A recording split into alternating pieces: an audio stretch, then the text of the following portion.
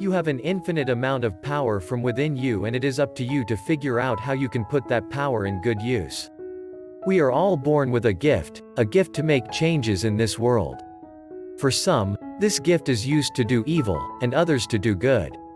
Obviously, using that gift for the wrong purpose will always end up damaging your soul and spirit if you keep on doing the same things over and over again.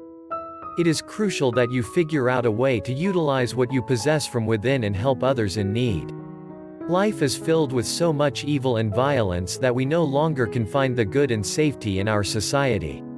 With terrorism plaguing most European countries around the world, more and more people are feeling the lack of safety when living in their own city and no one to protect them.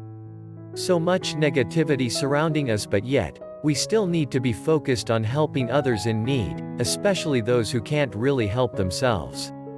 I agree that it can be hard to do as we all have to focus on saving ourselves from the evil of society, but we are lucky to not deal with what most European countries are dealing with on a daily basis.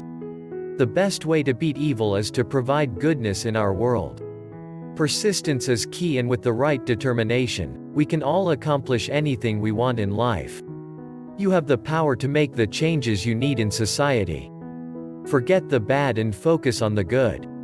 We know it can be challenging at times to look away from the atrocities of life and how many others are suffering, but you can't be helping everyone out there.